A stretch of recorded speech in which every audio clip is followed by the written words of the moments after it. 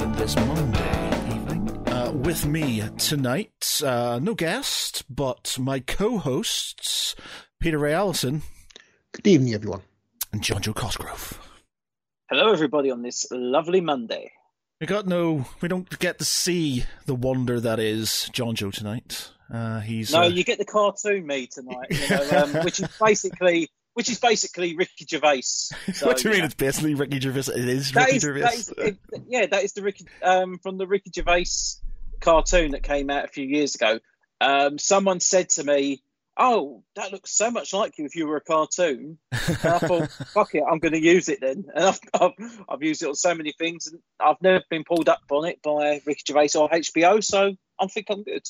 Yeah, so we don't have much to talk about this evening because John, Joe, and Pete have talked about it all before the podcast. So we can't really. We'll see you next week, guys. That's the quickest podcast ever. Okay, gents. So John, Joe, especially because we've not seen you for a bit. What are you being up to? What's going on? Oh, I'll tell you what. Especially today, I've had a massive catch up on. I had a day off work, so I've had to catch up on all the shows that I've been lacking on. So I finally caught up on the Rings of Power, which is a bit so. I think at the moment I'm still. Are you on episode 5? Yeah, I've just watched episode 5, so I quite enjoyed episode 5. Pretty good. And then I've also just finished watching the 3-episode premiere of Andor, and after watching that, I can honestly see why they done it as a 3-episode premiere, because that 3rd episode was really good. I really, really enjoyed it. I'm assuming it's because I've not watched it yet, but by all means you can talk about it and stuff. I've not seen it yet, but anybody else who hasn't seen it and doesn't want it spoiled, then you can close your ears. Actually, in fact, we'll talk about that later because I kind of want to talk about the Rings of Power first, and then we'll talk about that. But just my question about Andor is, is it a bit of a slow start? Is that why they need the 3 up? Slow burn. Yeah. Okay. Yeah, the first episode in particular is very much plodding. It's very it's obviously a slow build up to what you're going to get in the story. I mean, the action in the first 10 minutes is really good, but then from that point, it does take a little bit of a stroll. It almost becomes a police procedural. Yeah, and then episode 2 is kind of the same, but then episode 3 just wow, it just kicks off, and without spoiling anything, it is definitely action packed from beginning to end. Okay, well, we'll do Rings of Power after. So I'll have to remember and stuff because me and Pete had a chat about it last week and stuff. But we'll talk about it after. So Andor, obviously, if you've not watched it and you don't want it ruined for you, then close thy ears. I haven't seen it, but I know what happens at the end, because if you've seen Rogue One. To be fair, though, you know what happens at the end of Rogue One. Yeah, because you've seen New Hope. Yeah, that's true. You do. Yeah, that's true. But yeah, I'm not sort of super precious about it. I will enjoy it. To be honest, when it comes to spoilers, I'm not as arsey about them as maybe some people can be and stuff. Like, if somebody ruins something for me, like there's certain things in Game of Thrones and stuff like that where I've had it ruined for me. I'm like, all right, okay, that's slightly annoying, but I'm not too sort of. I don't get too much rage about it and stuff. But yeah, I'm assuming the first 3 episodes there's no massive big sort of like things happening. It's just the build up to the story about who he is, why he's doing it. Well, when Darth Vader comes leaping from the sky, followed by it's very grounded. It's a very gritty, blue-collar, almost alien-esque vision of the Star Wars universe, very much akin to Rogue One in that regard. And there's no Jedi. That's what made Rogue One great, because it was just like it was just a war film. However, I would say one thing about Rogue One is they do have references to the Force peppered throughout it as a religion rather than as a mystical ability. But here in Andor, no mention of it. Like, it's just somewhere else. It's not a part of this sector of the galaxy. It's just not part of it. and also as well, this show, it feels a bit darker compared to other Star Wars material. Some of the locations, some of the settings, they feel a bit more, for lack of a better term, a bit more adult compared to the Star Wars that we may have been used to. You know, all these bright colours and everything. This does feel more underground. This feels very. This feels like it's almost like serving that more.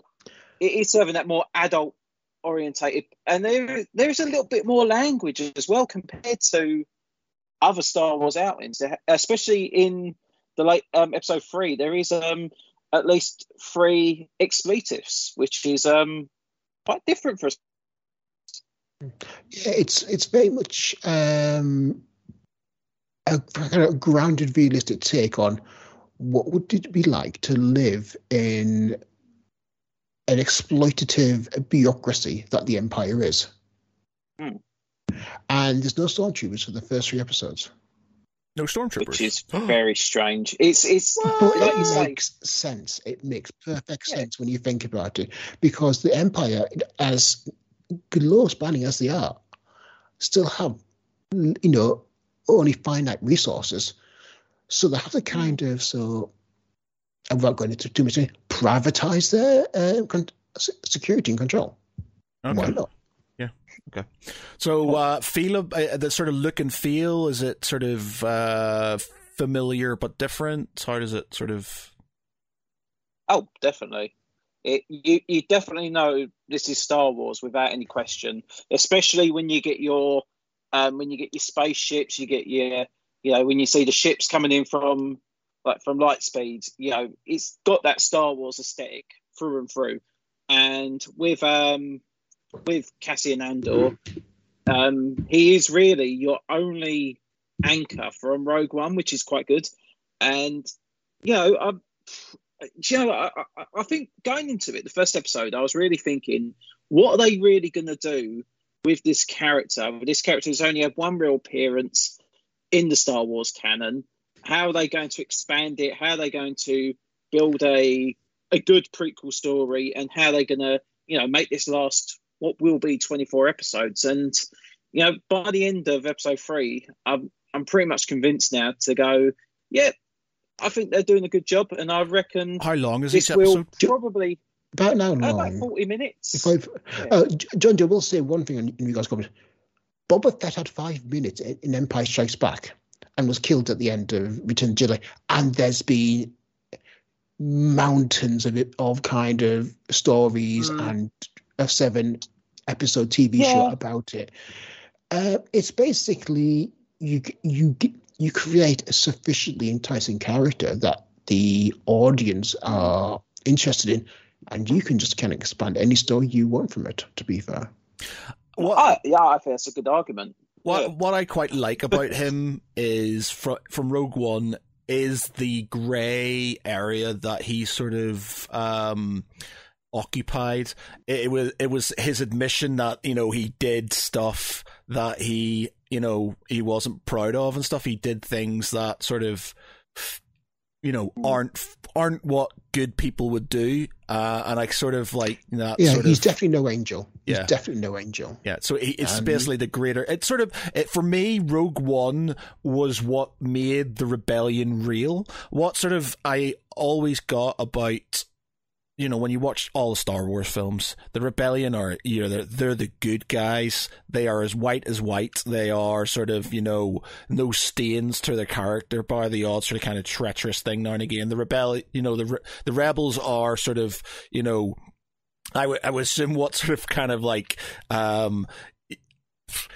don't know, like America might see itself during the War of Independence or something like this. Like it was purely sort of kind of white, no sort of kind of, there's no dark area to it. Where Andor and Rogue One, and why I love Rogue One so much, is because they gave it a darker edge, which made it more real. It made it more sort of, that I can understand that as a rebellion. Fine, you're not as good as you maybe portray yourself as the propaganda that would be the sort of kind of the original trilogy would sort of kind of dictate, but there is darkness there. But you've had to do that to get to where you are, and I love that. I think that angle alone. I think it's the Andor TV series will kind of continue exploring that themes and subject quite in depth. I do, as I understand, Mon Mothma and Saw Gerrera will be making an appearance later in the show, but the first 3 episodes of Andor are purely essentially a character study on Andor, and basically why does he join the rebellion?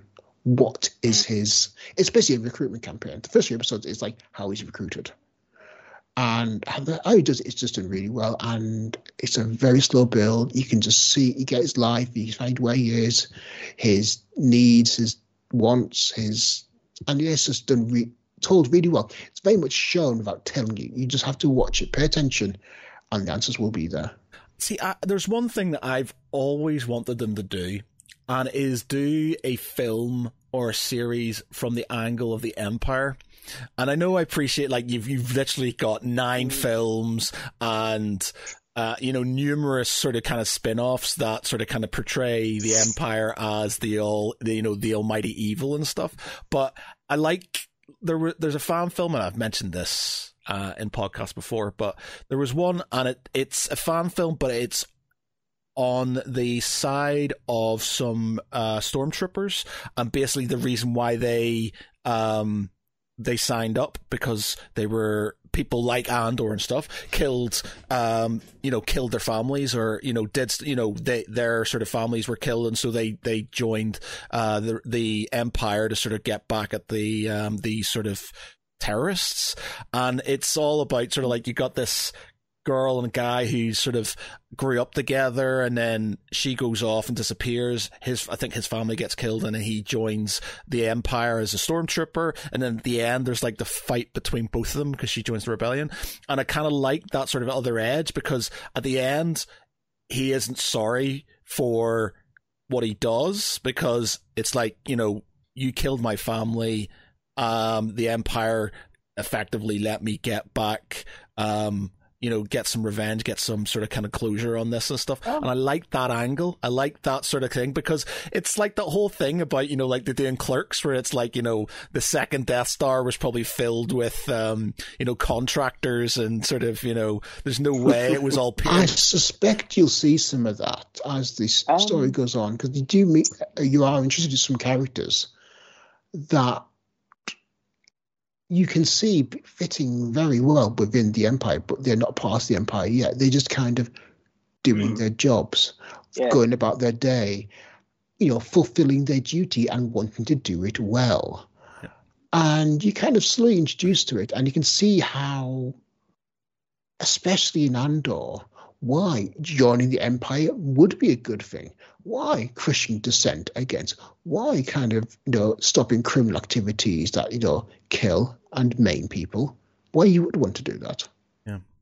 I think it's just good. It's a good angle, because once you've got through that trope of good versus evil, constantly, and it's like, as much as it's enjoyable and things like that, it's good to have a bit more grey. It's like we were talking about the new Batman film before we came on and stuff, where you were saying about Patterson and how you haven't seen the Batman because you watch Tenet and then you realise how he's really good. And so, he's incredibly intense. I mean, I've just been watching it recently on Amazon Prime. I'm not seeing it yet. And I'm literally like, what's Jen thinking? It's an incredible film. I mean, absolutely. It's a very much a cerebral, action film. I mean, you can't just switch your mind off to it. You have to watch it and pay attention and take notes, because if you don't, you will get lost with all within the plot. But it's really well done. I mean, the protagonist is great, but for me, the character that stands out is Neil, played by Robert Pattinson. Now, the only thing I've known of him in was Twilight, and I just thought, I'll tell you what, you should watch The Lighthouse, because he is in that with Willem Dafoe, and that is such a good movie. Yeah, he is. Like, I was the same. I was the same. Like, I was like, Twilight, no, there's no way I'm going to sort of. And I was like, I had zero interest. But again, I saw him in Tenet. I saw him in what else did I see him in? I can't remember. I saw him in something else. And then I was like, you know what? I'm going to give this guy a chance as Batman, and he's really good. And the whole point was that it's a darker edge to. It's not just like an honorable guy. He is a sort of good guy, but he's got this sort of kind of emo-ish dark edge to him and stuff, and that's what I kind of like. You need that sort of, bringing it back to Star Wars, you need that sort of other side to the proverbial coin, and that gives you so much more material. Like, just think, the amount of stuff you could have, like Star Wars, I don't know what they could call it, Star Wars Noir or something like that, where you have this sort of like, the other side of the coin, the way Marvel have the what ifs and things like this, where you could have a Star Wars thing. It's like, not a what if, but you could have like, from the view of this planet or these people, or, you could do loads of things, and it's just sort of like, it's an untapped gold mine, I'd say, of material there. And currently, the only people who are using it are YouTube shorts creators and stuff.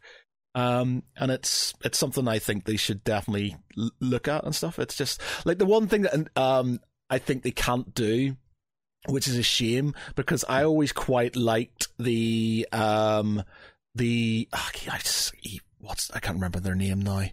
There's basically, after the Empire gets beaten by the rebellion, what are they called? The Yvonne Bach, what are they called? Basically, force-sensitive aliens that invade afterwards. Oh, yeah. Yvonne. Where where the Empire and the Republic team up to take on these invading aliens. We've talked about this before. I always Google its name. I can't find. Vok.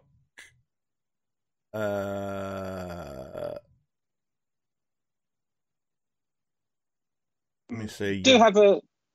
I do have a certain memory of this, but I can't recall it off the top of my head. I was just going to say, because you were talking about Batman, the Batman with Andor, there is a nice little link actually between the two. There is an actor called Alex Ferns who appears in both the Batman, because he plays the Commissioner, Commissioner Pete Savage, who is at the beginning. He also plays Sergeant Mosk in this one, who is the even though there is no Irish, Scottish or anything like that, but he is basically the Irish part of the squadron that is going up against Andor, and I think he's a fantastic actor. And to see him in two quite prominent roles this year is fantastic. But yeah, have a look out for him. The Yuzan Vong War. I always do this every time. I always forget what it's. The Yuzan Vong, and that would have been such a good place to go. Because it's a lot darker. There's a lot more going on. It's basically shows that as much as the Empire wasn't sort of a good thing, it wasn't a super bad thing either, because the Death Star was created to prevent the Yuzong Vong from invading. When they destroyed these Death Stars, it basically opened up the gate for them to invade, and then caused another war, which was 100 times more apocalyptic than the Galactic War and stuff, and millions, billions died in that war that came on and stuff. So as much as they were bad, they were causing the defense of the and it was just one of those things. I kind of like that sort of other edge to it. I think that's something would have been quite good. Yeah. Do you guys ever play the Battlefront 2 game from a few years ago? Yeah. Because there was a storyline in that which sort of takes place after Return of the Jedi, just after the second Death Star's been destroyed. And you've got some members of the Empire who are now struggling to find their path, and they are sort of trying to continue the work of the Empire.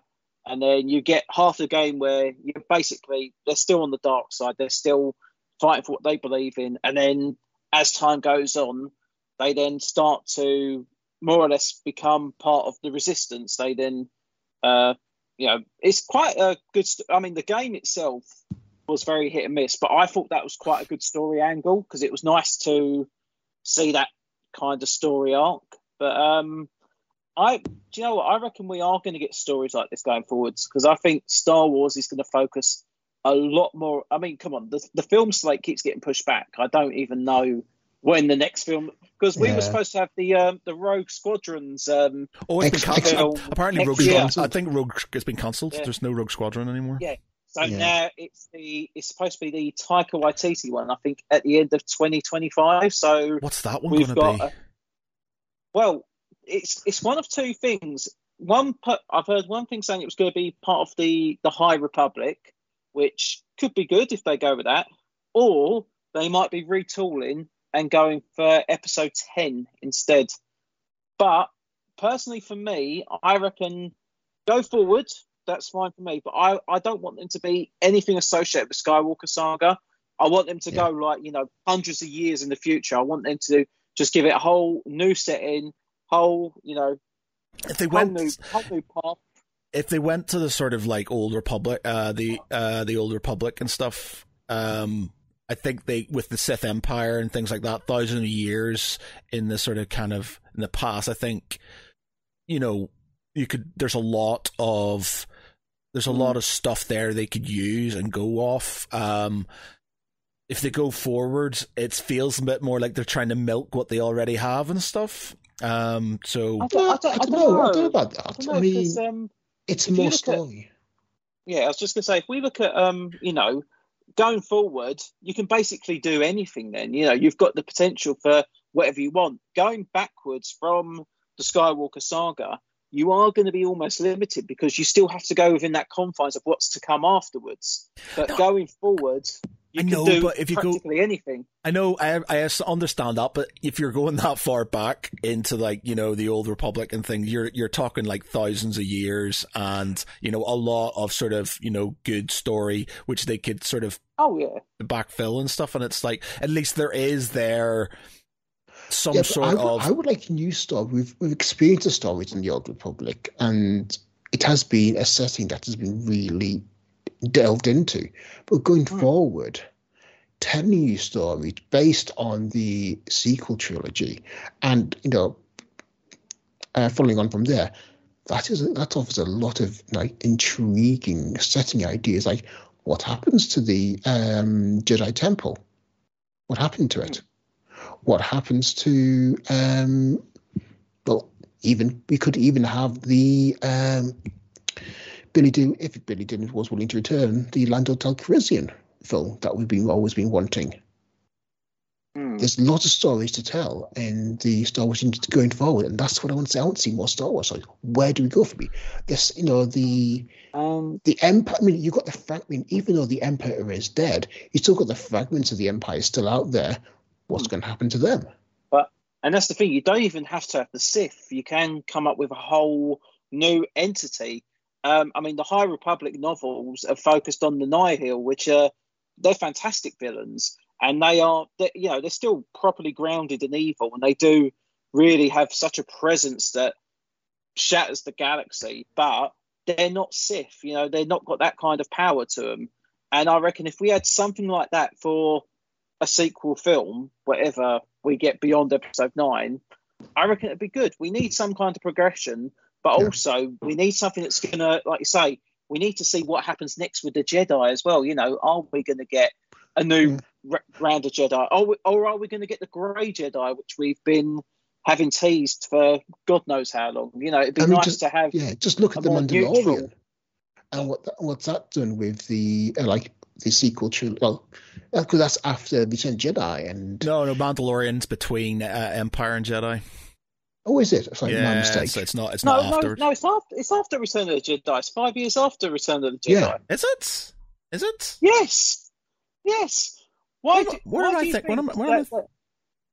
you think that Luke Skywalker is already going around in his garb? Of course, yeah, you're right, because he's in his black and he's got his green lightsaber. What am I talking about? Oh, God. I feel that's embarrassing. That's very embarrassing. That's after, that's between the original and sequel trilogy, and that's telling some incredibly good stories. I mean, the entire episode of the final episode of the second season, it's just that could be a film that easily could have been done as a film. Oh yeah. Yeah, I feel like The Mandalorian was meant to be kind of it was kind of meant to be Boba Fett, but by a different name. And then they went, "Oh, we'll just do Boba Fett," and it's like he didn't. I didn't really feel like he lived up to what I thought. I didn't hate it, but I just didn't really.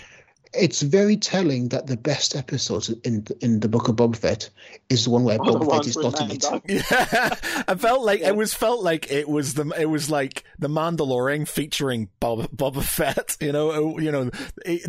He just did cameos in his own series. But if you look at, I think it was episode 5 of Book of Boba Fett. You didn't have Boba Fett in the episode at all, but you had Mando. You had Grogu, you had Luke Skywalker, you had Ahsoka Tano. This is like, basically, you've got your other shows that you've got set up in this part of the Star Wars universe, but instead you're basically doing a backdoor pilot for all of these almost in this episode. Well, you've got the Ahsoka series that's coming, and I reckon, and someone was saying the other day that they want to try and incorporate Luke Skywalker into another one of these shows, which is good, but imagine how much that must cost to get this actor, superimpose Mark Hamill's 30-year-old face onto this actor. It's and using the same vocal technology that's been recently used for James Earl Jones to recreate his voice. Yeah, I mean, when I watched that episode, I was thinking, am I right? Am I watching the right episode? Am I just watching the conclusion? Like, has this been uploaded on Disney Plus by mistake? No, it was just the way they wrote it. And I would actually like to watch a Jedi Temple trilogy. Focus a film on the Jedi Temple and the politics there, and the Jedi are Jedi, but they're human. Yeah. And they're trying to balance the human needs with the fact of trying to become a Jedi. But I don't know if that's because of the films, and you've got 9 films that orientate around the struggles of Jedi, effectively. I'm not sure if you'd... Like, don't get me wrong, when, like, Luke Skywalker turns up in Mandalorian and things like that, it's like, oh my god, it's Luke Skywalker and stuff. But I'm not sure I would want... Like, my favourite Star Wars films, I actually really enjoy Solo, because it's not really Jedi orientated. I really enjoyed Rogue One because it's not really Jedi orientated at all. And as much as I love the Star Wars films, I kind of like seeing the other part of it. I like seeing the other things that can happen and stuff. And I would kind of like to see a republic that now has responsibility for the galaxy and the struggles that they have to still be the good guys in a place where things aren't so sort of maybe black and white and stuff. So they're going to be in areas where they have to sort of keep order, and they're not appreciated maybe as much as sort of they thought they would be and stuff like that. I kind of like those angles and stuff. Yeah, for me, I wouldn't want a film about the Jedi where it's just like all flashing lightsabers and like slaying down all the Sith and yay, we win. I'd want where it's a philosophical debate about the nuances of the Force and how inaction versus action. If I go and help someone, am I just enabling them? I guess you or could. Do I send? So something like that where it's actually, what does it mean to be a Jedi? I guess you could, like, tying in what John Joe said about the Grey Jedi and stuff, you could have a series that is it's basically about the Jedi as they are, sort of, do and do not, there is no try, and everything is very much an absolute. It's like you do something or you do not, or exactly. you have very strict codes about doing things. You can't do this, you can't do this, you can't do this. But you would have maybe, Luke Skywalker and stuff, who's used who's used like force chokes, and he's used sort of like things sort of he probably shouldn't have to, show that maybe there is a grayer area to it and stuff. So the Grey Jedi wise, where you basically you bring balance to the Force by balancing it within yourself. So it's not all about using the light side. It's not all about using the dark side. It's about balancing it between you because. I'm just thinking what I would like to see is, even if it was for the majority of the film, like you say, you've got Jedi that are almost like policing the universe. So, if they see that, there's a potential Sith or potential evil that's growing, they literally 5 minutes, they've taken it out, it's done. But then if they see something on the other side, which may be affecting their balance, they take care of that as well. And it'd be nice to see, I'm trying to think of like another term that could really work for it, but I'll go with one of my favourite examples, Mortal Kombat. You have the Elder Gods, they are not supposed to interfere. They're supposed to more or less keep a balance and keep things fair across all realms. That's what I'd like to see with Grey Jedi. I'd like to see them sort of like, they'll only intervene if they have to, but they're just trying to keep an equilibrium across everything they can. Who the Grey Jedi are trying to create equilibrium. Yeah. Well, yeah, almost, yeah. And I think, could you imagine if we go forward maybe, just for example, we go 1,000 years after the Rise of Skywalker, and you haven't just got a few Jedi, you've got millions of Jedi, So every planet, every system is inhabited with many Jedi who are able to communicate with each other. They can, they all know what the universe should be like. And then something happens, you get some Jedi that break off from that teachings. I don't know, maybe they find the old Jedi text and they think, okay, maybe the light side is the way that we should go. And then you might have some that think, okay, to the extreme to fight off these good Jedi, they then take on the teachings, from the Sith or from the Nihil or from any of these other threats that have come from the thousands of years of Jedi Star Wars history. We need something different. We need something. Yeah, I mean, we need something that's really I've enjoyed the Jedi when the Jedi absolutes come against real life, and the fact that real life does not deal in absolutes. There's, as Matt says, there's lots of grey areas, and once I see that, just like the interaction of those two, of real life and Jedi, and how the Jedi code as it stands isn't really that practical for day-to-day living. I mean, I've always enjoyed Star Wars Rebels, when Kanan was teaching Ezra the Force, and Ezra was trying to apply real-world experiences to the Jedi code and was really struggling because it's not practical. And one of my favourite characters in Kenobi was actually the guy pretending to be a Jedi. Oh, right, yeah. What's his name? The comedians. I really wanted to see one of the Inquisitors fighting against that con artist, where he was using, where the Inquisitor would be using, Sith Force powers.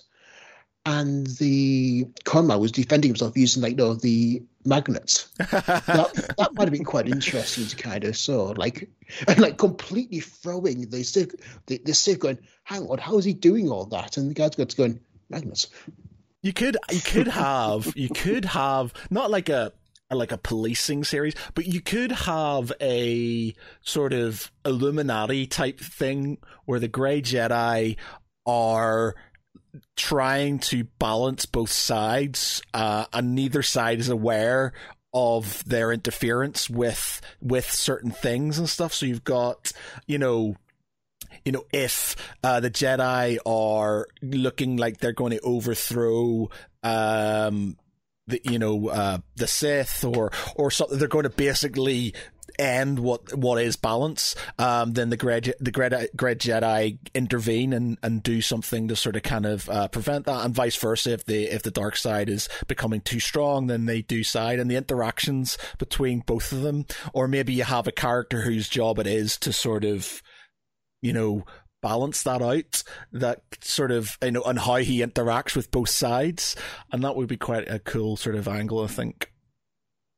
Yeah, I think so. We've just been talking about this for half an hour, so there's definitely stories you could still tell within the Star Wars universe going forward, because there's a lot of unexplored depths that are stories that are waiting to be told. I'm just slightly worried about Taika Waititi's film, only because, as much as I love Jojo Rabbit, I love Thor Ragnarok, but I love, obviously, What We Do in the Shadows. Yeah. It's sort of, I don't sort of, it's just Thor, Love and Thunder. I really sort of made me kind of go, and I kind of hope he doesn't kind of go over it, because I think he realizes that people like his sense of humor, and the way he's a bit random and stuff. And I think they overdid it with Love and Thunder, and I would hate him to kind of do that with this, go into a Star Wars film and over cheese it, because with Love and Thunder, they took the edge off it. What's his name? He was the bad guy God, what's his name? He was the main bad guy. Gore, yeah. He was a great character whose position was killed by unnecessary comedy and stuff. So you took what was some really good sort of depth from him, because they were just throwing in these really sort of kind of random sort of like comedy things going on, and I don't want that to happen, because you need that edge to sort of kind of make something sort of. I'll tell you one of the best examples for this, because after Thor Ragnarok, they very much said to Taika Waititi, you know what you're doing, we'll leave you basically the reins, you put together the film that you want. They did, and don't get me wrong, sometimes that works really well. A single vision can do wonders for a movie. But if you think back to after Wonder Woman came out, because Wonder Woman was a great movie, then you had Wonder Woman 1984, which was Patty Jenkins basically being given full control. And let's be fair, that film is not great. There is a hell of a lot of problems with that second Wonder Woman film. Don't get me wrong, it's fun. It's cheesy fun, but apart from that, there's very little about it that really made me think I really want to watch this. And you look at the cast in that movie as well; they absolutely waste Pedro Pascal, which is a pain to see. They really just make him like fodder. He's just like, spout some exposition about a box. Yep, done. Yep, chuck him out. Next. Oh, Kristen Wiig. Oh, we put her in terrible CGI. Yep, fuck her. She's gone there. Next. It's like it was. Yeah. It was awful, but I don't think we're gonna have many. I think what Marvel are doing now, Marvel's doing a very like test the waters kind of thing. If you look at their projects like Pete was saying earlier, Marvel are they're expanding. They're trying to test different genres, different areas to see what works, and with that you're trying with different people. Before we spoke about the future slate of films that are coming up, because they've already announced because it's only 2025 when we get the next two Avengers films. They've already announced that it's Destin Daniel Cretton, who directed Shang-Chi. He's going to be director for Avengers: The Kang Dynasty, and I'm looking forward to that as a vision. I think that's going to be really good. And if what I'm hearing is correct, Secret Wars, we're going to have another Marvel alum who's going to be taken over. Someone who apparently did do really well. What I'm hearing is John Watts, who made the Spider-Man trilogy, could potentially be doing that. And I think, there's some safe pair of hands. And I think they're the ones who, won't go overboard in one direction or another. I think they are very good at telling balanced stories. And, just look at Spider-Man No Way Home. But back to the Star Wars thing, do you think Taika Waititi could sort of go overboard with? I think. Unfortunately, unlike some of these directors, Taika Waititi, I think his comedy works, but he has to have someone that sort of keeps him in reality. Just goes, well, okay, look, yep, that's good, yep, that's fine, but dial it back a bit. I think if he's got someone like that, if he's got a handy co-writer or co-producer who can, keep him on level, I reckon it will work. Because I think that's where, when he's in collaboration, when he's willing to do a bit of give and take, I think that's when he's at his strongest. If he can do that with Star Wars, great. If he doesn't, you've got another Thor: Love and Thunder, which, don't get me wrong, I enjoyed that film, but I know it has a lot of problems in that movie. Yeah, I just don't want loads of I've got a bad feeling about this, waka waka waka, sort of. Yeah. Just like it could very easily become an absolute farce. Yeah, instead of Star Wars music, you got AC/DC playing over some sort of things and stuff. I'd have no problem with that. Yeah. Don't get me wrong, his soundtracks are always great, but with Star Wars, you're talking about something pretty sacred to a lot of people, and you got to be careful. As much as there is comedy within it, it's nuanced, and there has to be a sort of darker edge to it and stuff. And if he just comes flying in with that's a rock paper scissors joke, and you're just like, all right, that would have been funny in something else, but this is not funny in Star Wars. I don't think you can have that in Star Wars, though, because I think whereas Marvel is kind of, it is almost grounded to a universe that Star Wars is a completely different thing. I don't think it's a universe. Long time ago in a galaxy far, far away. It's explicitly not here. Yeah, can you imagine that one of them opens up the cabinet and goes, "Oh, look at this, guys! I found some Iron Maiden records. What's a record? I don't know, but let's see if we can play it." I don't think we're going to have that. No, because you can't have that, because it's a long time ago in a galaxy far, far, far away. They'd have to time travel. We'd have to get to the present where they find Earth, and they find Earth. Now we're talking about Star Galactica. Yeah. Joe, I can't get over you going, "Hey, waka waka." That's done me, I think, for the rest of the evening. Well, it is. It's just like it's like there is comedy in Star Wars to a point, but it's not. It's not explicit. It's more humor in the moment. Just look at Han Solo's commentary, where he's kind of when they're freeing Leia from the prison cell in A New Hope, and he goes, "Oh yeah, weapons fire, yeah, don't think to worry about." And he goes, "Oh, so no, we've had a reactor breach, you can't come in." And he goes, "Who is this? What's your number?" And Hans goes, "Go on, conversation anyway." That is funny, but it's not comedic.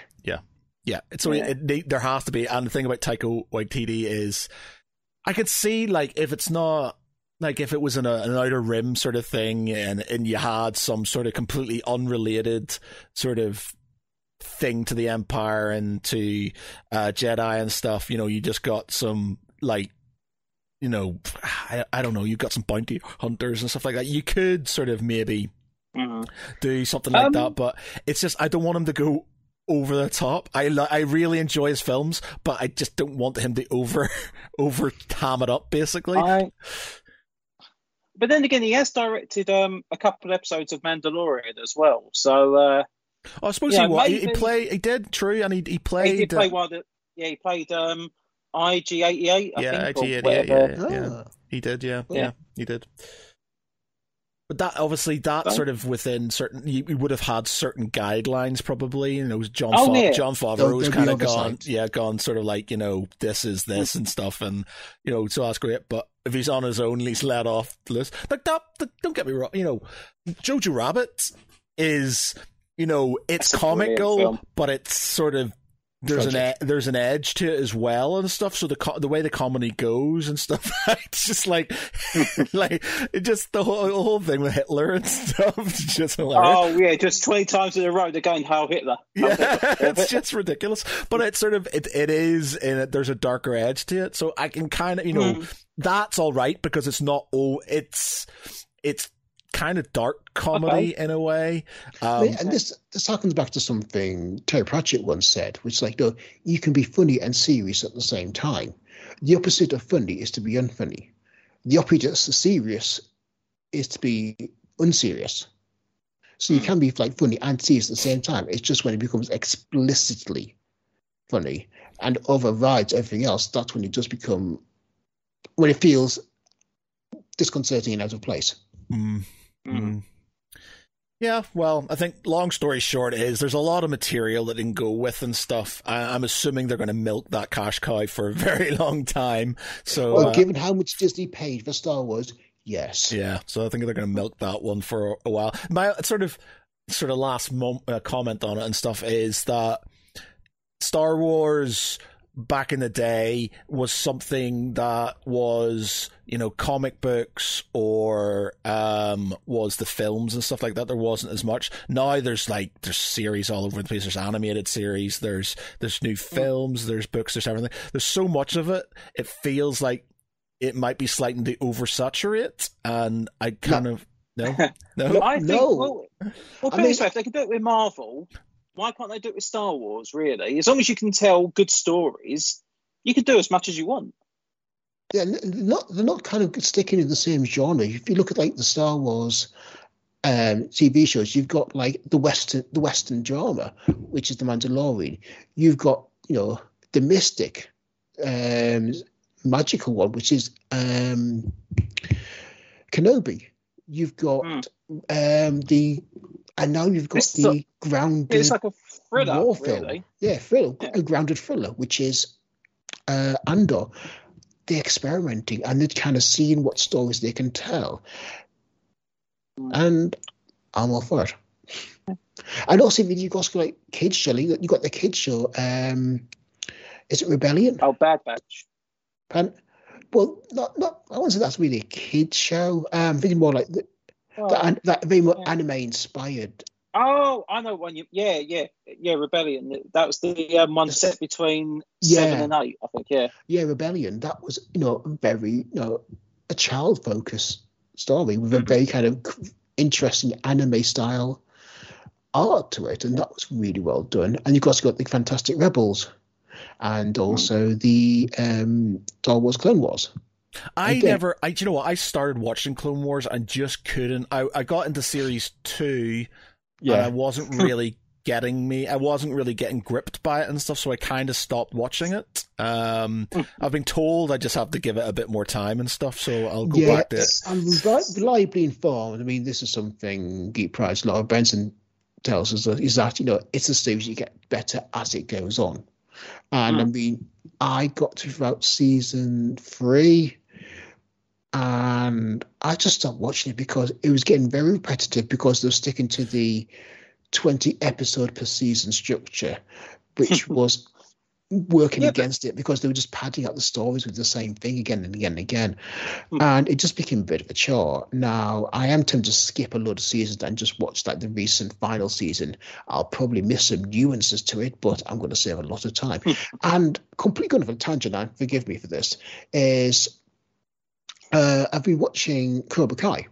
Oh, so good. So good. I am going to get lambasted by everyone here, so please bear with me, I only watched the last 2 or 3 episodes per season, and I just cut out all that needless relationship drama, go straight to the kind of climax, and then it's done. So no. I watched the first season, and I think I watched the second one of Cobra Kai, and I just found all that kind of build-up of tension. It's not even that there's many episodes. There's only 8. There's only 10 episodes of it. Yeah, it's Cobra. It's like the Karate Kid 90210. No,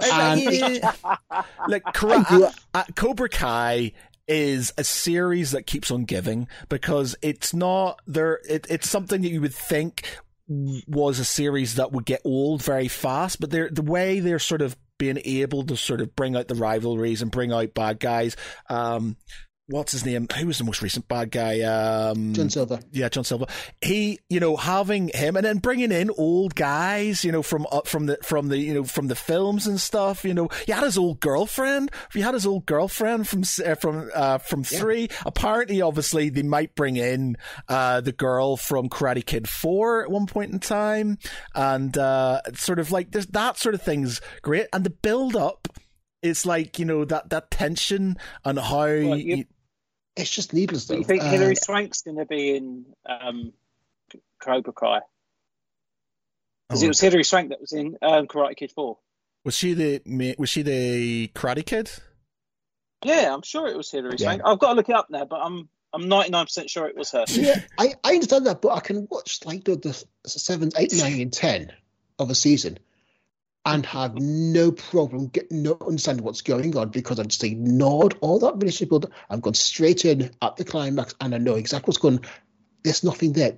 That fluff, the 7 episodes of fluff, is completely. I can understand. Oh man, you could say that about everything. What about the Mandalorian and stuff like that?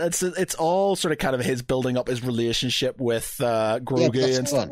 Yeah, there's a story in every episode. I know, man, but you're doing yourself a mischief there. You're doing yourself a big mischief because it's not.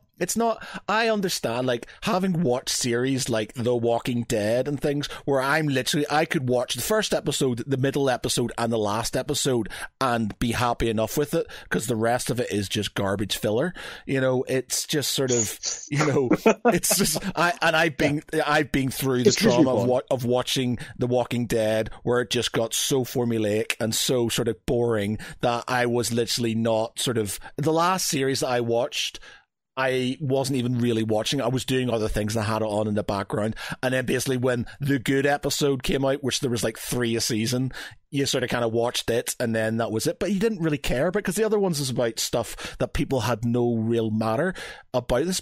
Whereas with Cobra Kai, it's always about a main character. So it's either about Johnny or it's about oh God, Larusso. Fucking his name. How do you forget Danielson? Yeah, Daniel Larusso. Danielson. Or, you know, it's about their sort of kind of relationship with the kids and the different sort of kind of interactions with the kids. And it's, you know what I like? It's a series about redemption, but it's a series about redemption and how people can turn it around. But it's got that angle of how, yeah, you know what?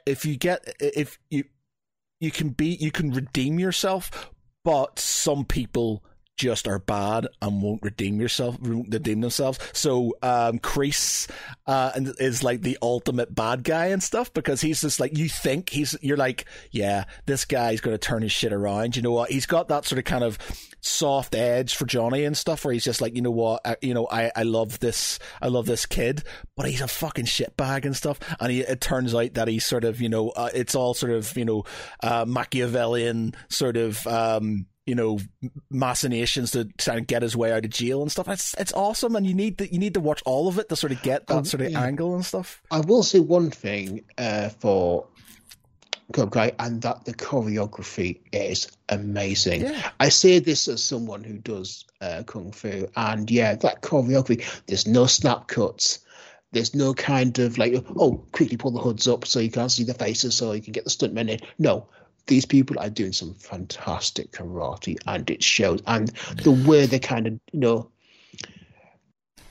shoot the scene so you know exactly who's going where, what's going on, and you kind of build up these rivalries within each kind of fight, where.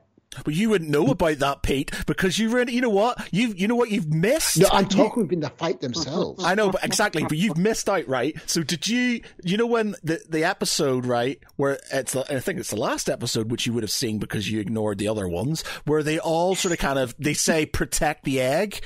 Which did you notice? Where was that from?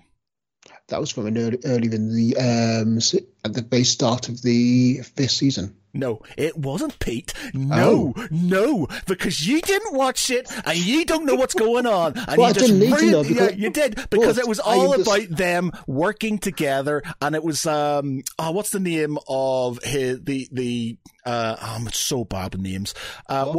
What's the name of his rival from Karate Kid 2, who's the bad guy? He turns good. He has him over.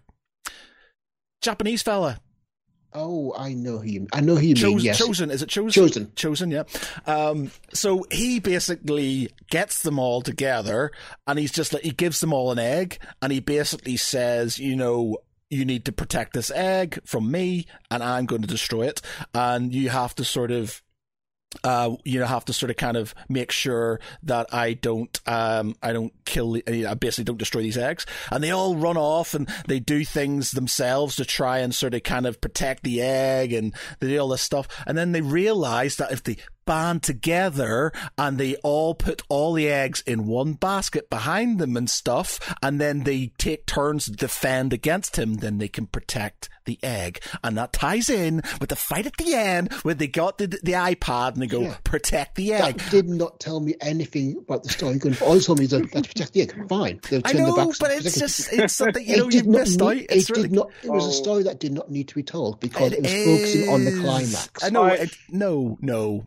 You can't say that, man, because you're like, there's so many series where there's stuff where you're building up. It's like the relationships between Johnny and Daniel and Chosen and, and Kreese and all these things. You've got all these other things going around and seeing what's happening, his time in jail and how he had, what's the girl? Oh, it's names. Tori, yeah. Tori was in, he used her as basically I watched a bit of the episode, got exactly what I need to know. Yes, Tori was helping John Kreese. Okay, fair enough. Yeah. If it was a really boring, long series, I could understand, but it's 10 episodes, man. 10 episodes. I will say with this, there's so much good stuff going on. There's so much great television at the moment that, even watching a 10-episode series is a massive time sink because there's so much good stuff. And also, I'm married with children. So love again, it's just and marriage, love exactly. And marriage. That's important. But yeah, it's in fact I can watch it and know exactly what's going on. That's all. But like I say, the choreography is amazing, and my hats off to the choreographer, the stunt people, and the cameraman for some fantastically shot fight scenes. I mean, you look at something like a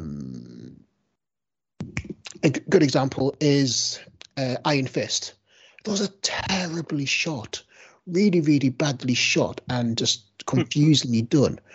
Partly because Finn Jones is not trained in martial arts.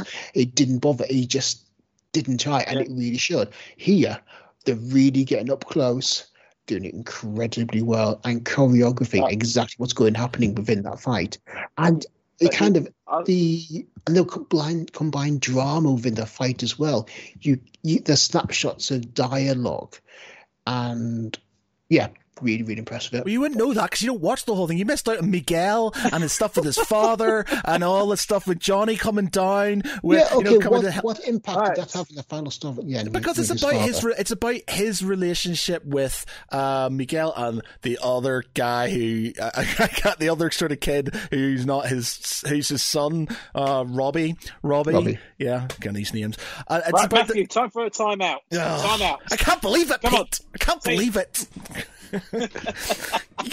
I think for me, it's also like there's this rivalry between the different clubs. I mean, I get it, like it is a TV show, and there's some dramatization. But like I've been doing kung fu now, admittedly on and off for 20 years.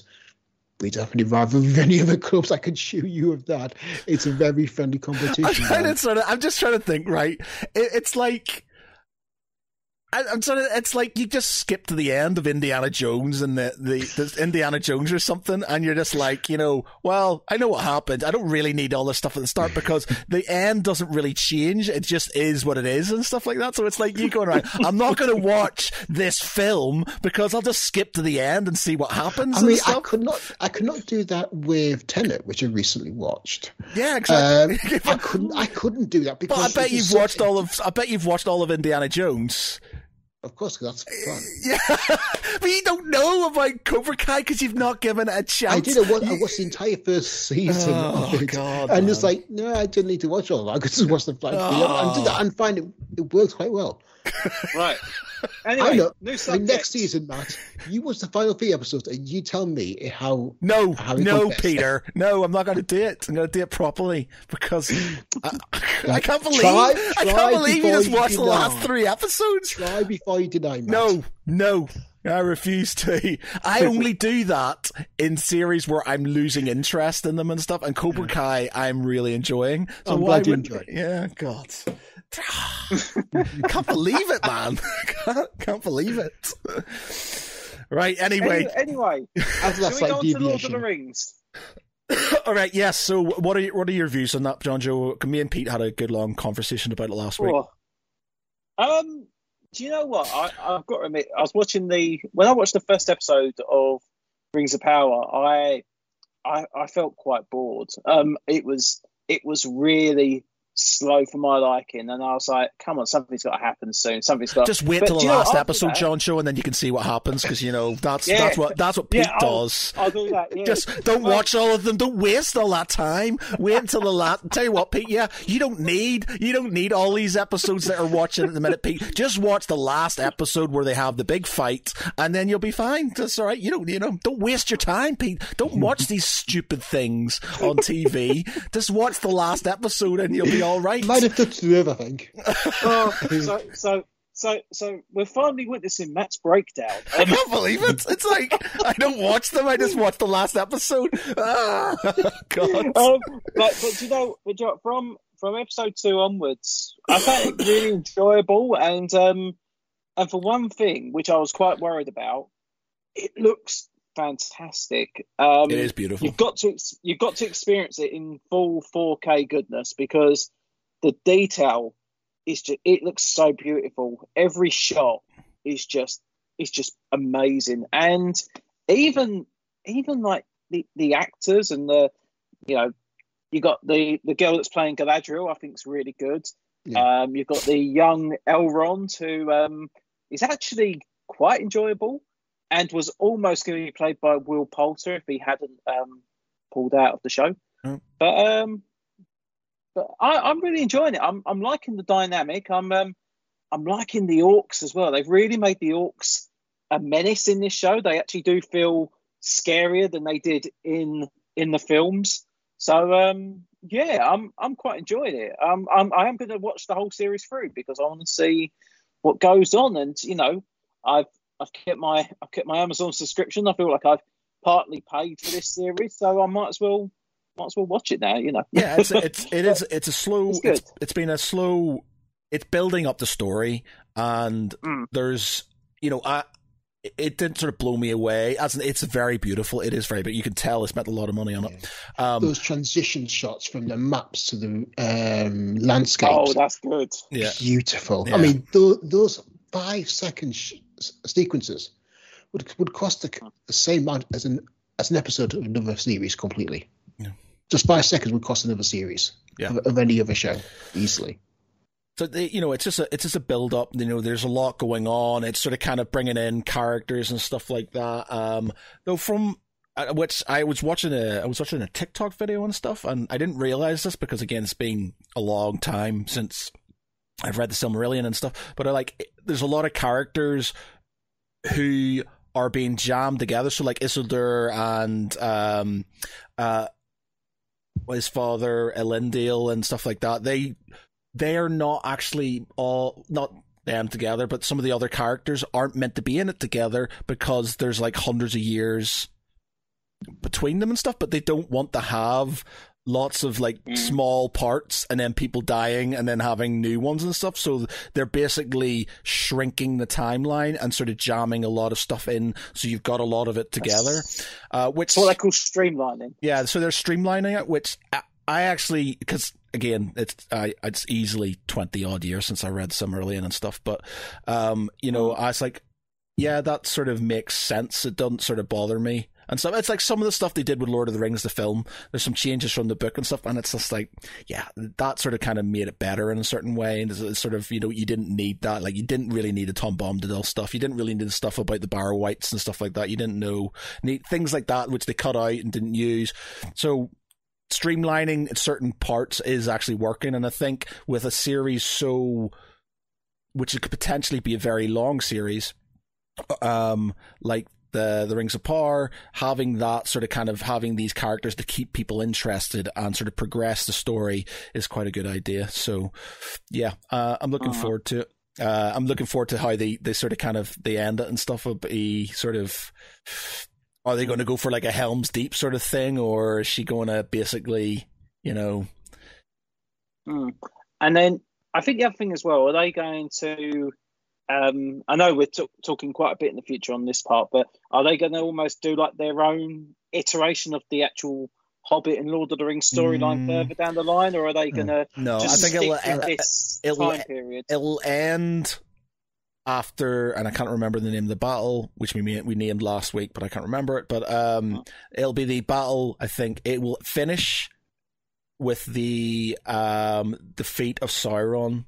And the ring going to Isildur, and the way they're building Isildur up at the minute as being like he's well-meaning, but he's irresponsible, and I think that's sort of kind of building up that he's trying to sort of like be the great man, but he doesn't really have what it takes and stuff. And I think that sort of is probably how they're going to bring him into like sort of. I think that's how they need to play it. They need to show Isildur as this guy who, he is the heroic figure. He is the person that you'd think you'd be looking to, and then corruption does take place, and then I was chatting to. We need that. Yeah, I was chatting to Richard Morgan a few days ago about Rings of Power, and he made an interesting comment that was the Rings of Power TV series is a high fantasy setting, but with a low fantasy style. You don't have like massive epic battles or large than life characters. You kind of got skirmishes and very kind of grounded almost, battles. It's not like epic magic.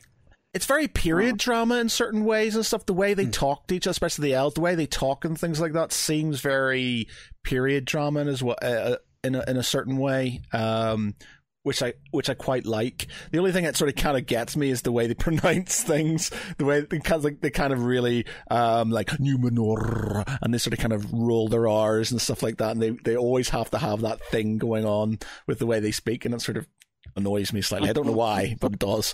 I did like Durin in the last episode. Yeah. The way he was just, really just kind of manipulating the elves. Durin, I just actually want. Let me check. I know Durin, but there's something that I need to sort of think. Something popped into my head. Carry on. Okay, but yeah, the guy that, I was just gonna say the guy that played Durin. I remember because when I was watching it, I was thinking, I'm sure I've seen this guy before. And it was really, really bugging me because I couldn't picture it. And I remember I actually saw him on stage a good few years ago because he was in that show, One Man, Two Governors. Oh, yeah. And he's a bloody good actor. I thought he was fantastic. But it was like one of them things because obviously under the makeup and putting the voice on, I was like, I'm sure I recognise who that is, but it just wouldn't come to me. But as soon as I saw it, I was like, yep, that's him. Mm-hmm. Okay, so...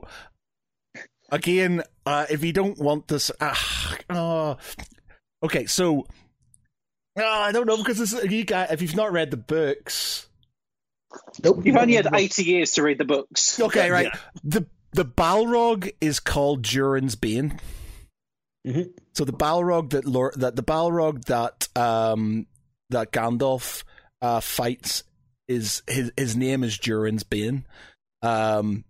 Well, that's what they call him, Durin's Bane. So it's obviously going to tie in. And them sort of getting there, I just realised they're going to fucking get the Balrog's going to appear at some point in time and stuff. Because, as I understand it, like they told the history of Silvers, which is what Mithril comes from, apparently. And it's like it's been fought between this elf and the Balrog. And I love the fact that they used the Balrog model effectively from the Lord of the Rings things. It's one of those things. It's like if it's not broken, don't fix it. And that Balrog was perfect, so good. And I'm glad they kept it because some of the orcs, I don't mind the way the orcs look and stuff like that. But the Balrogs for me in Lord of the Rings, Balrog was perfect, and so having the same one again was like, yes, that'll be good. But it just dawned on me and stuff. Durin's Bane, that means the Balrog's going to appear at some point, and I was like, yes, this is going to be good. Yeah. Well, I think the Balrog, like the Balrog's going to be, because I mentioned it was explicitly referenced in regards to the Silmaril, but also doesn't it? It's in Moria where Durin is based. Yes, in Moria, yeah. Moria, which is, well, we know what happens there. Yeah. So, interesting. That's going to be, because obviously, there has to be the downfall of... That's Mount Moria, yeah. Yeah, so, yeah. Yeah, okay, so there's all of that come through, because there's all of that happens before the Rings of Power. Like, because, again, this is really bad for somebody who's meant to be, knows Lord of the Rings and stuff, but from what the film, Gimli talks about, doesn't act like he knows what's happened in Moria and stuff, but he does in the books. He knows and stuff, so it's just like it's not like he's going there because. Well, yeah, I think that they need to kind of telegraph that to the audience of the film that when hadn't read the books, and they need to kind of explain that, like, well, how can we tell this to the screen? And you do kind of wonder, hang on, why doesn't this dwarf Gimli know all about these other dwarfs, like the big dwarf cities? Well, it feels a bit odd, but it's a way to kind of telegraph the information to the audience without it feeling too info dumping. Yeah.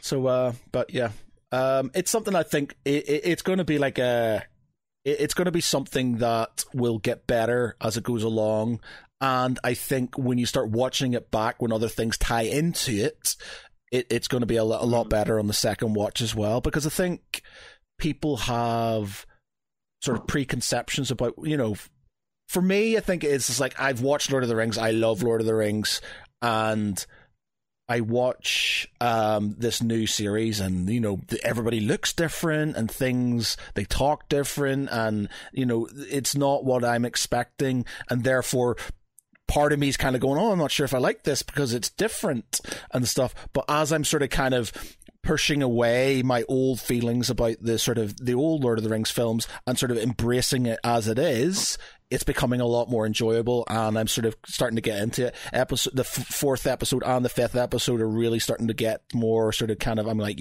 okay, I'm into this. So, and I think it's only going to get better as it goes along and stuff.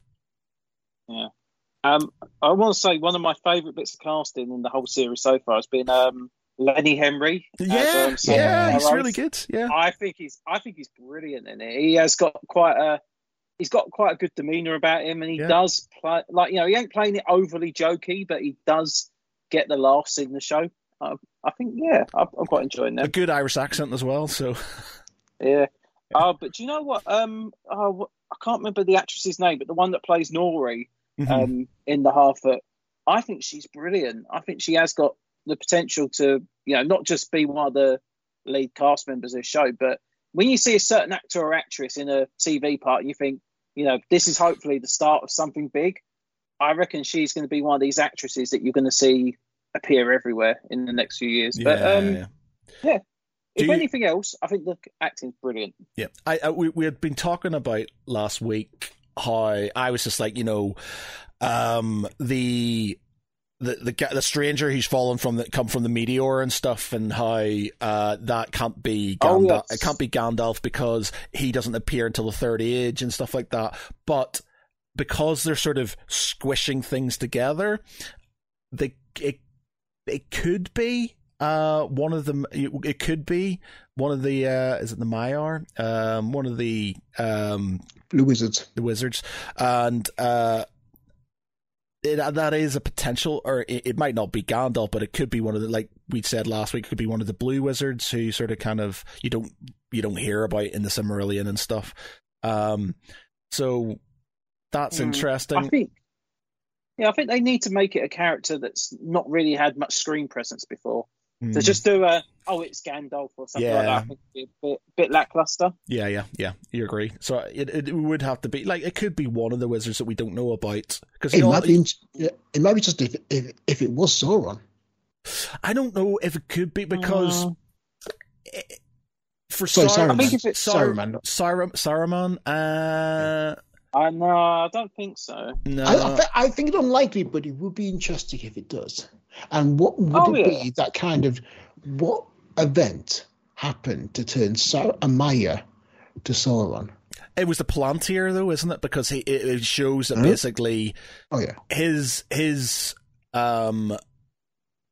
because he's got in the Hobbit and stuff. You got and so he is still Saruman the White, and it's just because his use of the Palantir has basically corrupted him because he's basically looking through Sauron's eye, and that's what sort of kind of brought him low, laid him low. So I think that's what sort of kind of edged him in that direction and stuff. But yeah, no, I guess it could be if it was him. What's the character of the? There's someone I remember from quite early in the Lord of the Rings. Is it Manny or Manway? I can't remember how you pronounce his name exactly. Yeah. But I was thinking it could possibly be him. Manway. I don't know the character. Just because he's supposed to be the he's if I remember correctly, he's supposed to be like the mightiest of the mighty. He's supposed to be like almost like the one that first finds out about Sauron being evil, and I think he gets tricked by Sauron at some point, and could potentially lead into. He's the so there's the Aenir who are basically, so you've got Eru Iluvatar, who is God, who's basically the god. Then you've got the Eru, who are, sorry, not Eru, the Aenir, who are the kind of demigods. So they are the ones that sing the song that create creation.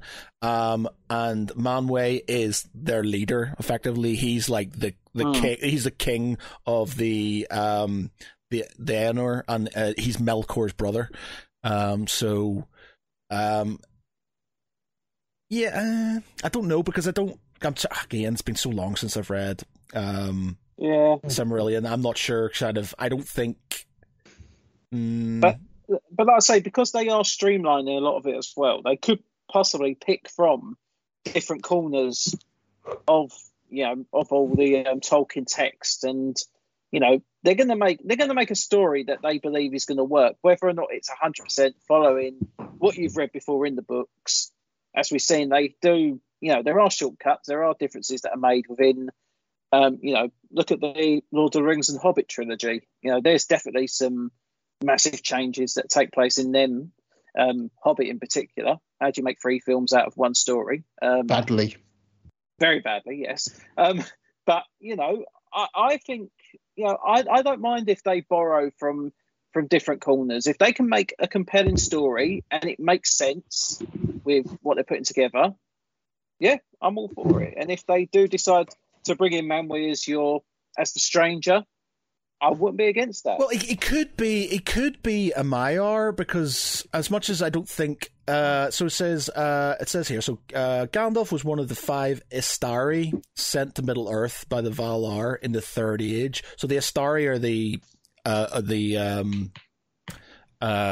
wizards, but he's also, I think he's also a Maiar, which is like a heavenly spirit sort of thing. So an angel, basically. Yeah, so I guess they could, because it's the Maiar are sent to help defeat Melkor, so he could be a Maiar, and they could sort of tie it in with that. So the only thing that sort of kind of ties towards Gandalf being the stranger is his sort of kind of powers are light and fire, and this guy's got that sort of kind of fire thing going on, though the ice thing I'm not sure about. And also he did interact with some fireflies like Gandalf did at was it Two Towers? No, he was obviously in the Two Towers. No, was it the Two Towers? No, it wasn't in it. Was it the Lord of the Rings? The Fellowship of the Ring, when he's up in he's in Orthanc? And he escaped aboard the Eagle. Yes. No. Yes. Yes, because that would be Fellowship of the Ring then. Yeah. So because with that moth, that big moth thing, yeah. But then is that being too obvious? Is it them wanting you to think that's it, and then it be somebody else? Misdirection. Yeah, I don't think it'll be Sauron. Saruman. It could be Saruman, I guess, but I think it could just be a Maiar. So it's like they're sort of like, because the Maya are obviously going to have similar sort of powers and things like that. So maybe it is sort of like, it's sort of kind of go, oh, it could be Gandalf, but it's not. But it's kind of similar to.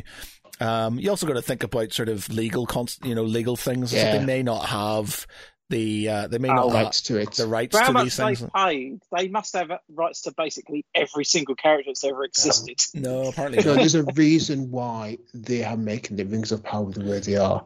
It's to avoid the whole copyright issue, well, the whole rights issue of hobbits, of Gandalf, of Bilbo Baggins, of Frodo Baggins. By setting it in using some really as a source, they kind of get around a lot of those rights elements that would bog them down otherwise. Yeah. So it all comes down to money. Yeah, it all comes down to money. Okay, we've been on for about an hour and 20. Before we go on to our final pop quiz section, is there anything else? She-Hulk. I guess we haven't talked about She-Hulk. Yeah, really enjoying that. I mean, again, it's something we mentioned earlier about in relation to Star Wars. She-Hulk and the rest of the Marvels shows each one is very different in genre. They're all not just pure comic book superhero films. Oh, sorry, TV shows. You've got like One Division, which is an examination of grief. You've got A Vulcan Wills of Soldier, which is a political thriller in essence. You have a sci-fi adventure that is Loki. You have, and now you've got a fun, very female-centric lawyer show in the style of Ally Beale. And it works. It really does work. Yeah, it's a lot of fun. I've got a load of people moaning about it, and I'm just like, just watch it for what it is. Just watch it for what it is.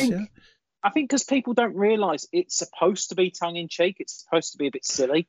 In particular, there is a great line in episode 2 when Mark Ruffalo's Hulk is talking about the Abomination. He goes, look, I was a very different man then, literally.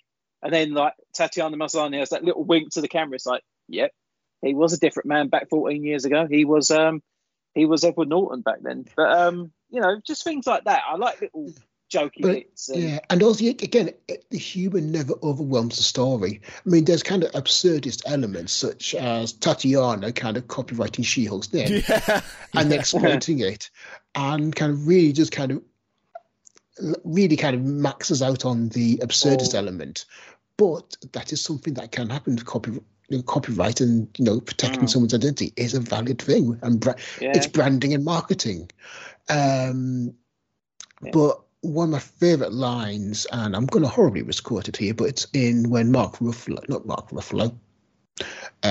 Banner, played by Mark Ruffalo, says to says like, the baseline, your baseline triggers, so your triggers are anger and fear, and like turns around and goes, anger and fear are the baseline for all women everywhere.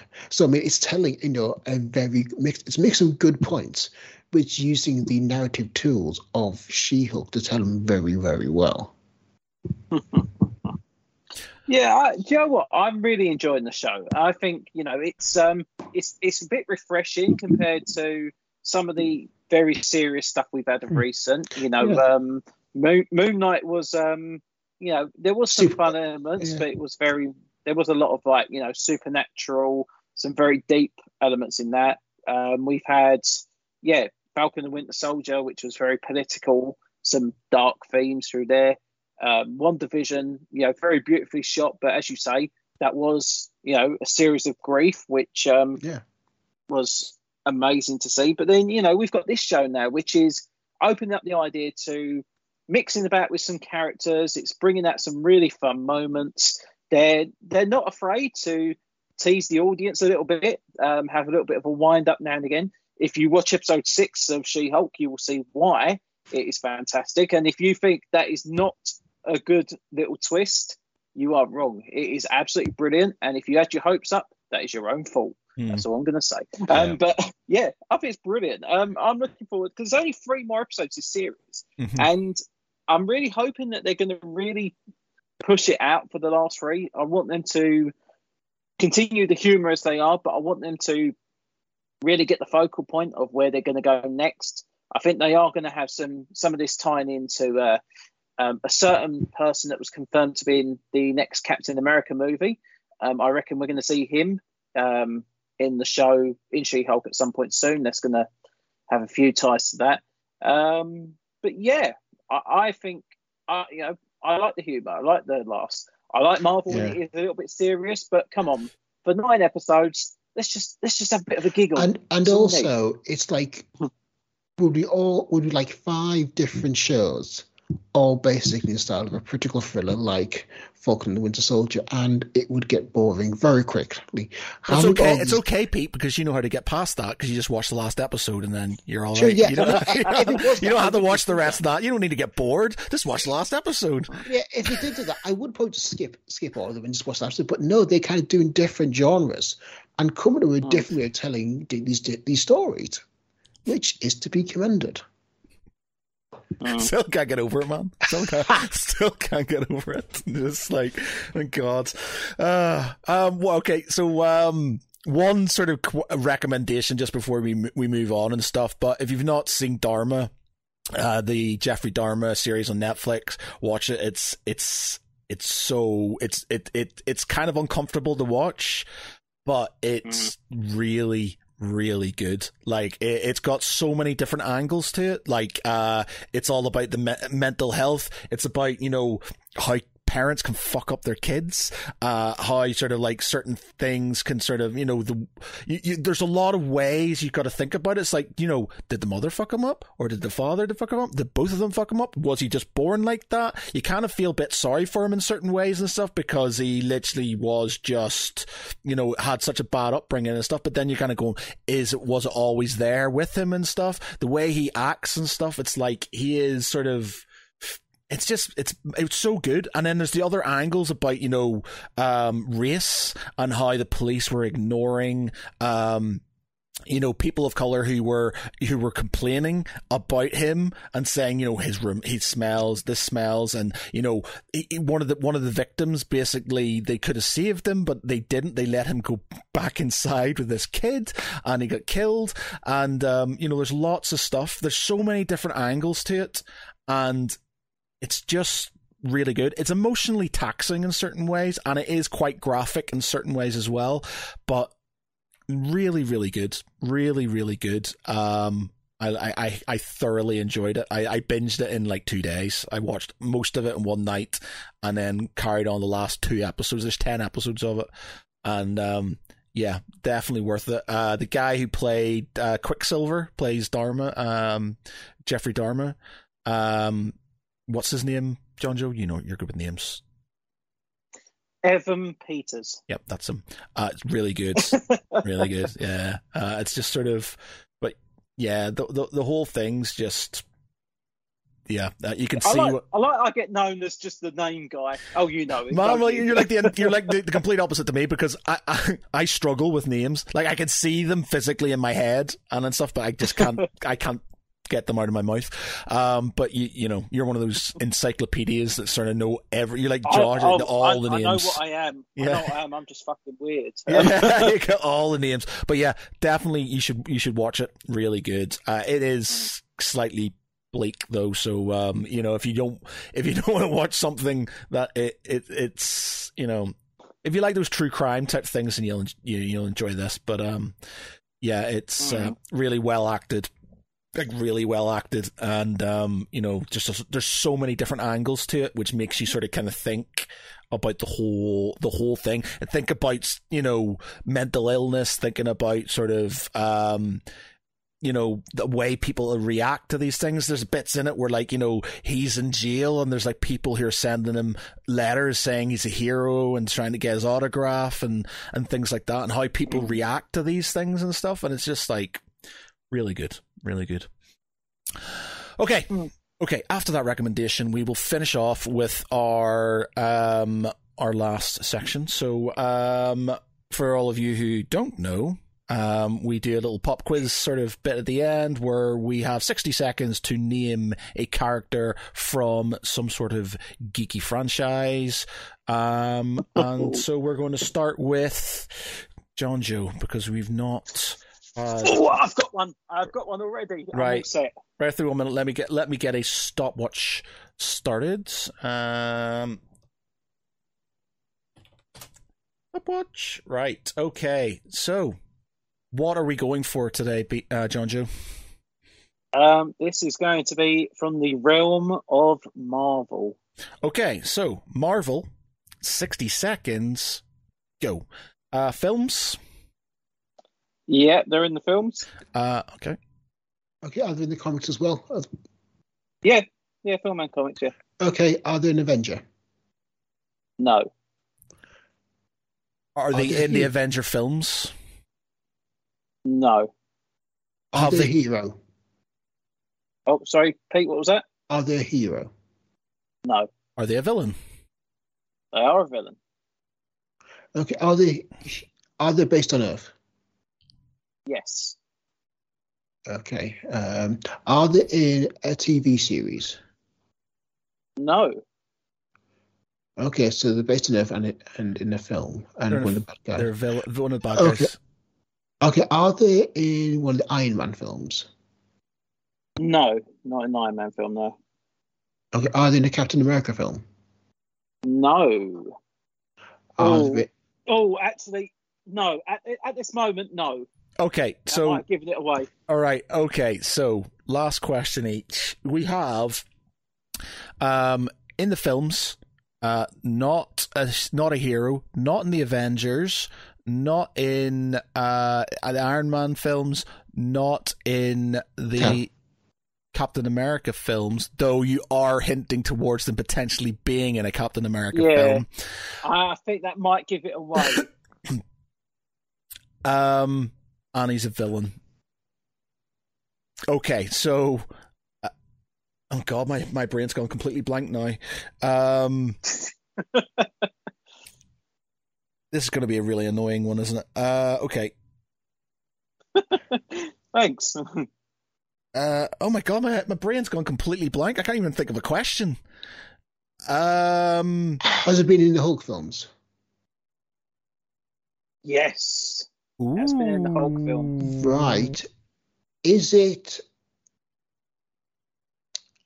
I'm forgetting his name again.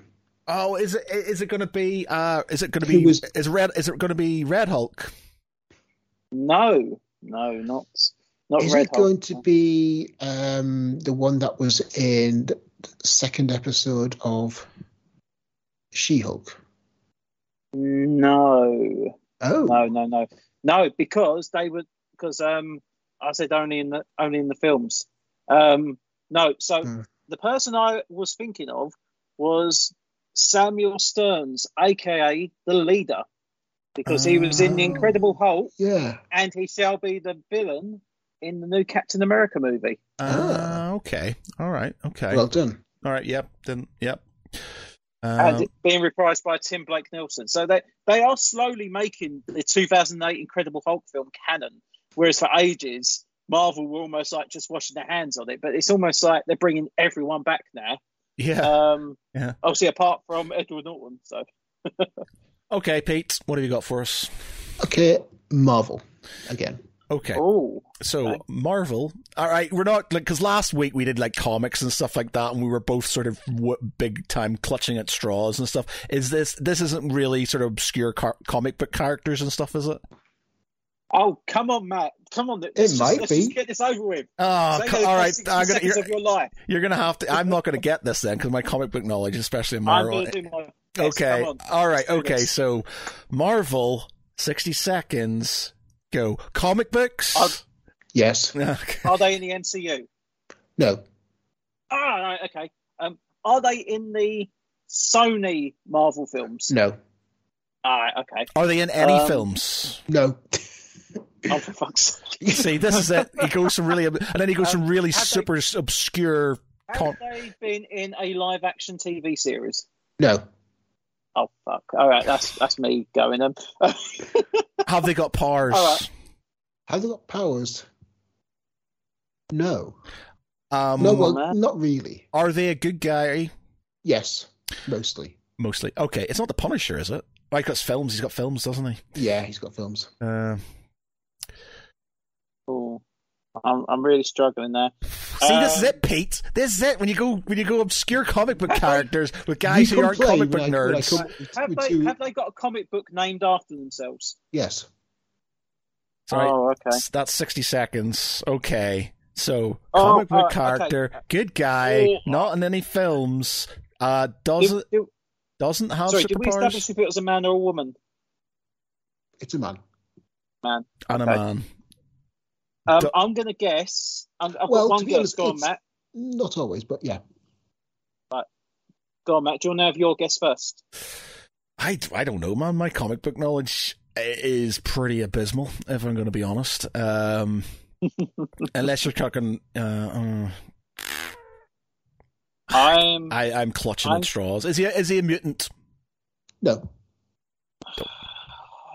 Fuck. I was going to guess Captain Britain. I did that last week. I said Captain Britain last week. He's like, no. Like, who did you say it was last week? Who was it? Darkhawk. Darkhawk, that was it, yeah. I don't know, man. I haven't got a clue. John Joe. Yeah, my guess was Captain Britain. Obviously, Nomad. I have no idea. Nomad. Nomad, the former Bucky and former Super Soldier. We're banning comic book ones. We're banning comic book ones because we're banning Pete from doing Marvel. The only reason I'll say that is like I don't know very much about it. Maybe if you had somebody who was super into comic books, they might be able to whittle it down. But there's so many options for comic book characters that you could literally go on forever, and just 60 seconds is just not. If you just asked, was it one of the Super Soldiers? Yes, and that would narrow it down massively. Yeah, don't know. Yeah. I wouldn't. Pete and his logic. Yeah. Well, we could just skip to the end of the quiz, Pete, and then you could just give us the answer, and then that would be it. We didn't have to waste the time with 60 seconds. Because... Anyway, Matt, come on, your turn. Okay, I'm going to go for. I feel like I should stick it to Pete and go for something really obscure, just like. But then it's not going to be interesting for other people. I'm going to go for. Ooh. I'm going to go for. I like how you lead this segment, but you don't actually have one in mind. I know, but it's just I was going to go for a generic one, but I'm trying to think. Oh, I'm going to go for Cobra Kai. Okay. That's all right, Pete. You've watched them all, so you should know. Okay. Right. So wait, bear through a minute. Cobra Kai. 60 seconds. Go. Are they sensei? No. Do they appear in the films? They are not in the films. Are they a student? They are a student. Are they male? They are male. Okay. Are they related to one of the senseis? They are not related to one of the senseis. Okay. Have they been both in Miyagi-Do and in Cobra Kai? Yes. Okay. Are they a student at the school? They are a student, yeah. At the school? At the school. That's what I mean. Okay. Is it Hawk? It is not Hawk. Okay. Is it Robbie? It is not Robbie. Is it Mike? It is not Mike. We're just going to just name each one over and over. Yeah. Is it Miguel? Yes, it's Miguel. Hey, I was running out of names. I couldn't think of his name for a sec. It is. To be fair, I've only watched the first 2 seasons, so I was really struggling. Well, you don't need to now, Pete. No, mate, you don't need to now, John Joe. You can literally just skip to the end. Yeah, I watched the last 3 episodes of season 5. Yeah. Yeah, it will be fine. Trust me. I mean, I was naming them off just fine. Wasn't I, Matt? But do you know what? God. Do you know what? I, to be fair to Pete, I did that a few times when the Marvel series dropped on Netflix. Remember when the first series of Daredevil came out? Because someone said to me, "Oh, Daredevil isn't in his outfit until episode 13." So I went, "Oh, let's put episode 13 on straight away." So I knew at the end, and I was like, "Okay, now let's watch the whole series." But, to be fair, though, with the Marvel Netflix shows, they really needed to cull down their episode count to about a third. A third, you could easily call a third of those episodes, and it would have no problem.